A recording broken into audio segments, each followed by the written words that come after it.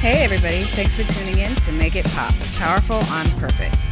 I am your professor of popping, Gray Marino, here today with Huffington Post's top Hollywood networker, writer, and producer, Erman Barati.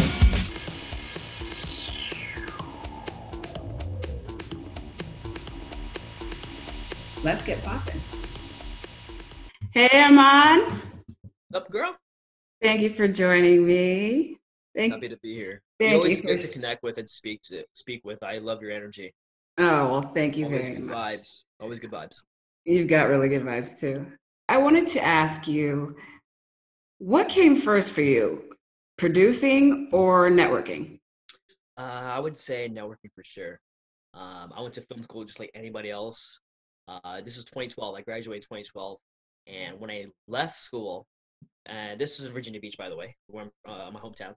When I left school, and this is not a jab at anybody that I know, but I could say that half the people I graduated with went to this. They went to the same industry, and that was wedding videography.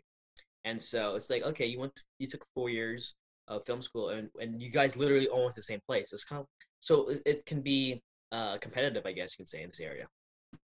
Me, I was like, okay, I'm not gonna do that. Let me go to Hollywood. Let me apply for internships. So I applied for internships post graduation. It was just funny. The reason why it's funny is because like they're like, you don't need an internship because you're out of school already. But I was like, well, I just want to get the experience of being in Hollywood and interning and doing all the Hollywood stuff, right? So I had to sign up for an extra credit, another credit. I didn't pay money just to be an intern, which is funny. I get it though, because I had to have I had to have a reason to be there, other than wanting to be there. So I did that in 2012, left it, went back home to Virginia, and I was like, okay, how do I keep the momentum going? How do I maintain what I learned, and the this Rolodex of people that I maintained from being an intern. So I started doing events. And this is my way of networking and connecting with industry names, kind of separating myself from other writers. So mind you, at the end of the day, I'm trying to be a creator. I'm trying to write. I'm trying to produce, right? So being an event producer allowed me to produce events and getting executives in the room for one night. Creating these really cool lineups of speakers, right? Yeah, it's smart, right? Yes, And I very. could be like, okay, well, I'm doing this. Y'all can continue being wedding videographers in Virginia, but I'm gonna do this and make my rounds this way. Um, so I've been doing that for a few years, and yeah, here I am today. So, where did the Huffington Post's top networker come in? Yes, so that was in 2016. As I was nearing, I think I was either 20, was it hitting? Yeah, I was 26, hitting 27. So this is before my 27th birthday. And me, for lack of better terms, being political in the game, I had to make friends with people in the game. And one of these people is a really good friend of mine who is a publicist. He's a publicist to major names in editing, in cinematography, in composers, especially composers. So I did a lot of events that featured his clients. Okay. And so during this time period, he's like, you know what? I'm gonna do you a favor because you've been doing me a favor, Because I mean, the more events that his clients speak at, the more he looks good, Right. for his clients. So he goes, Erman, my roommate writes for the Huffington Post, and to give back to you for helping me out, I want to connect you guys so you can do an interview. And he said the interview can be about whatever you want it to be. It's like, okay, sure, why not? I was like, you know what? Why not talk about networking? Because I'm doing a lot of these events, right? He goes, okay. They sent me questions. I answered them, sent them back. One day out of nowhere, he emails me. He goes, hey, man, look at this article. The first thing you see in the article, top networker in Hollywood. I was like, oh, what? That's cool. So that was a really cool title. Now, mind you, I mean, it's so funny because over the years, I've accumulated some haters, not a bunch, just, every now and then you'll get somebody who's being a negative Nancy, right? And there's like, oh, that's a scam. Like, you're not top network in Hollywood. It's like, yo, I didn't give myself that name. Did you just have a tiny speck of positivity? Yeah, right? Exactly. It's like I didn't give myself that name. It's not like I created that title just to seem bigger than I am. Right. Somebody gave it to me. Well, So that was that. Yeah. So that's that's how it happened in 2016. that's really cool. Okay, so you're a screenwriter. What have you done like so far, and what is your favorite genre to do that in? Yeah, for sure. So I've done small stuff here and there. Luckily, this is the well, pre-COVID. This is the year that I was supposed to do a lot of content. However, I'm still developing a lot of content with my teams, with my friends and collaborators. In the past, I've done like small shorts stuff, like whatever, like here and there. But I am uh very into dramas and comedies. I like to blend them together. I would also Yeah, say like every now and then horror and action. I love horror when comedies. yeah, exactly. So So I like to make people laugh and cry in the span of 5 minutes. Right. Um, heartwarming moments, like really true to life kind of stuff. Like then things that really inspire you, but also make you feel better about tomorrow, right? Because That's we all go through tough times and stuff. we do. But it's always fun to see a show where you leave going like it ends and you're feeling a lot of Better. enthusiasm, yeah, better for your life. Yeah, that's good. That's I think we need more of that. A Yeah, whole I lot mean, more of that. I'll be honest with you. A lot of things that I like are hard hitting drama where you're like, oh snap, that's very soapy. Like I can't wait to see next week because I can't wait to see who backstabs who. I can't wait to see I, who dies. But for me, it's like I sometimes I just want a good cry. I want a good cry. I'm not a fan of cliffhangers. Not with weekly shows. I can't do it. I'm too impatient. I got you. I got you. I like the But soapy yeah, stuff every now and then. I like the stuff. right. I like the that kind of stuff. But I really enjoy when you're wrapped up emotionally into the characters, and then like somebody dies, you're like, oh, and then next week something better happens, and you're like, oh, okay, whew. Like You like the emotional roller coaster of the, exactly. yes. Okay. I can see that. That I get. Yeah.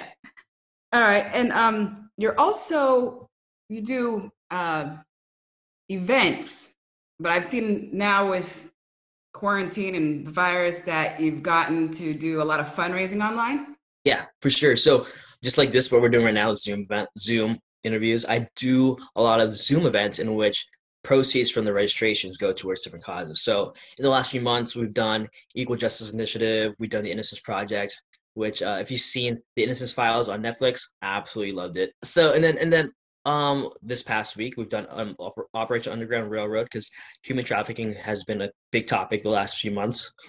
And then we're continuing to do that with them.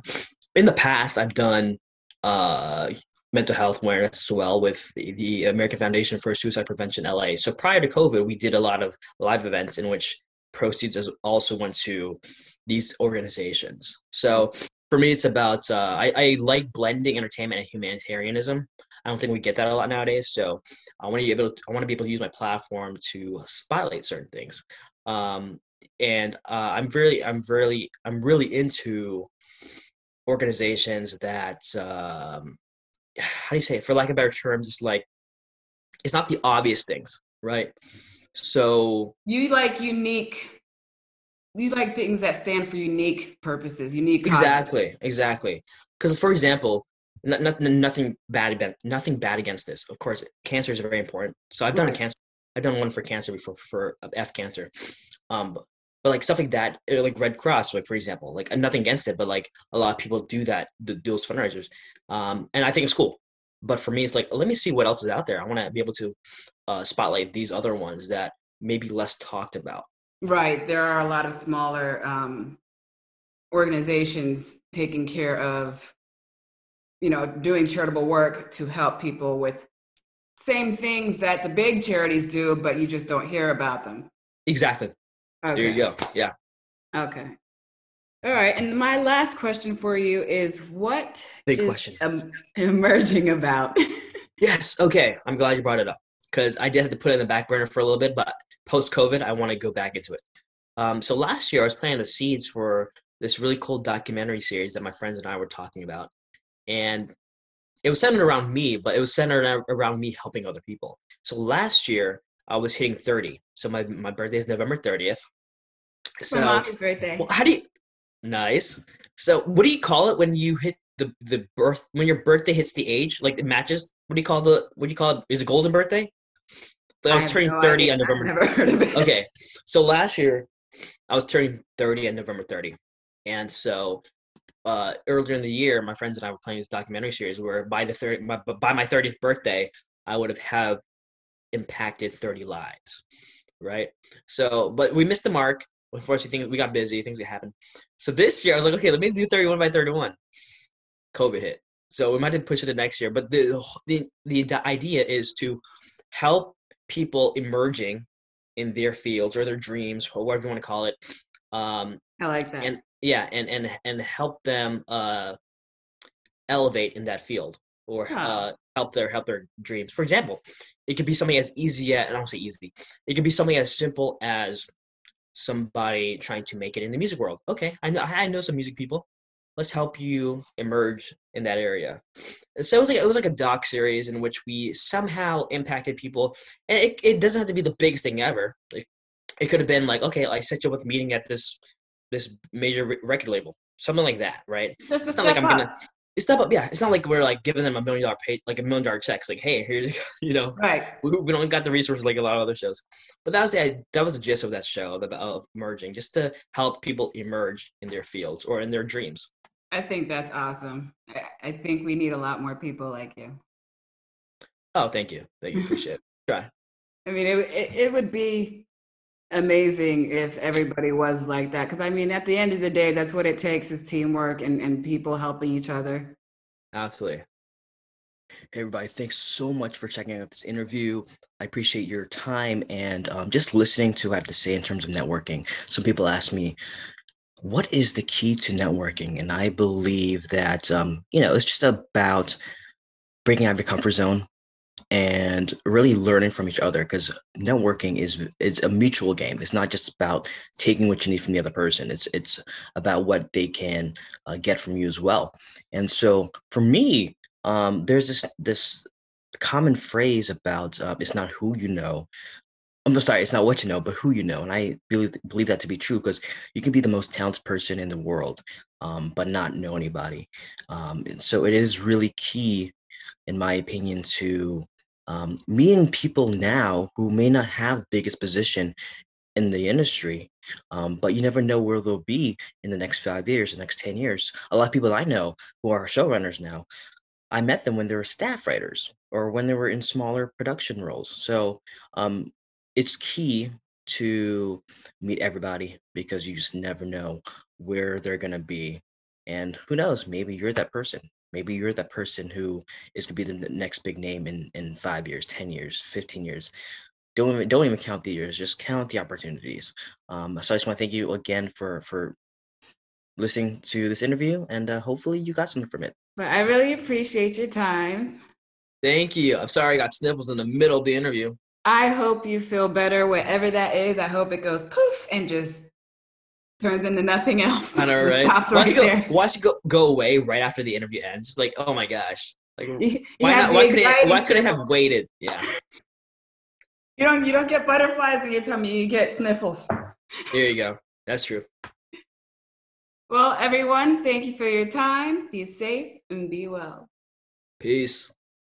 Get poppin'. Make it pop.